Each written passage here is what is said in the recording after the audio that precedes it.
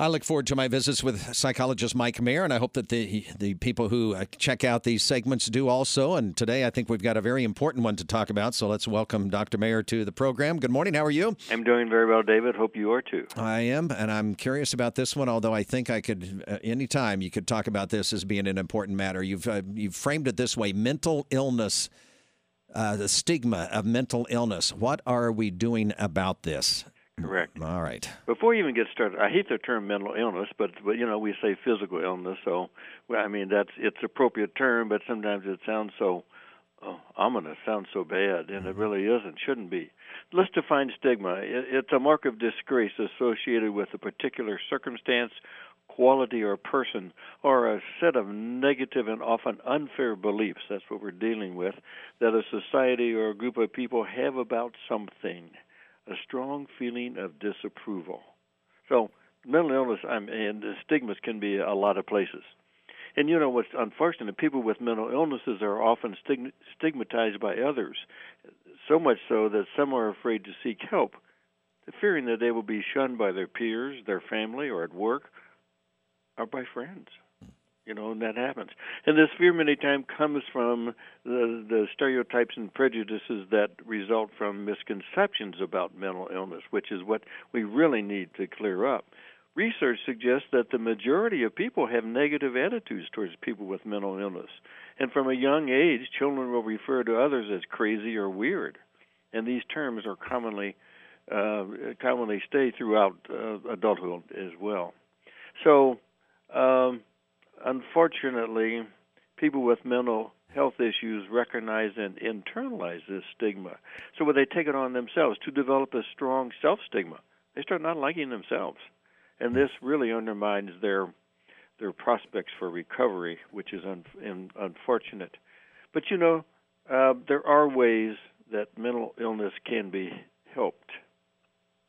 And they include things such as medication, psychotherapy, and lifestyle and behavioral programs that have demonstrated efficacy in treating mental illness. So there is help, and there is help that works.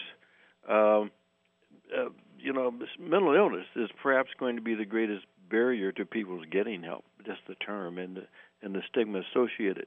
So what can we do about it? That's important. Mm-hmm. That's what I think people want to hear. These are my thoughts on this subject. And I think first we need to better understand mental illness. There's so much to learn about it. We know very little, really, about mental illness, and sometimes we know very little about physical illness.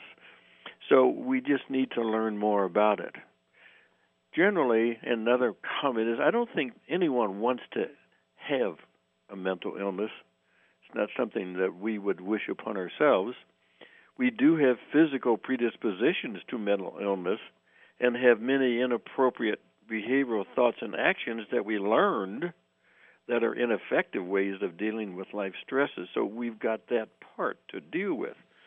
But we all have, David, and this is a kind of an interesting insight, I hope.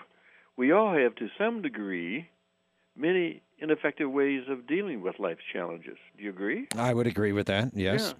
Maybe each one of us has, to a degree, a level of depression or anxiety, a little obsessive about things, or a little rant and raging, or negative thinking, or grandiosity, or excessive self-love.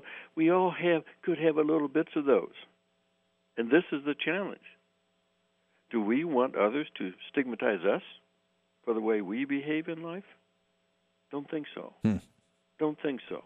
But yet, so I'm suggesting that we can help reduce stigma of mental illness, I think, first by understanding people's behaviors better before we criticize them or before we put them down or label them. It's interesting. Why do we label people in the first place? That's such a common thing that we do. We label people. But then, so understand people better. Then secondly, try and accept them as a unique human being that needs love and acceptance, just as we do. They need that same love. We profess that, if you are a religious person, and especially a Christian, you would profess that God loves all, each person. But we don't act that way sometimes. No, that we and we forget. We have to realize, too, that mental illness is not as scary as we make it.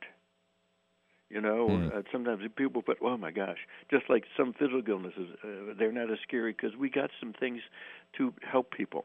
The other thing is encourage people to get help if you feel they are mentally hurting in some way. Wouldn't we do this for someone who is physically hurting? I think we would.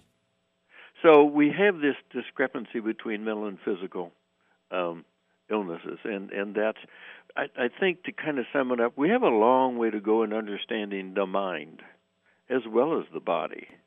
In the meantime, we need to not criticize or shun those who deal with mental and emotional issues.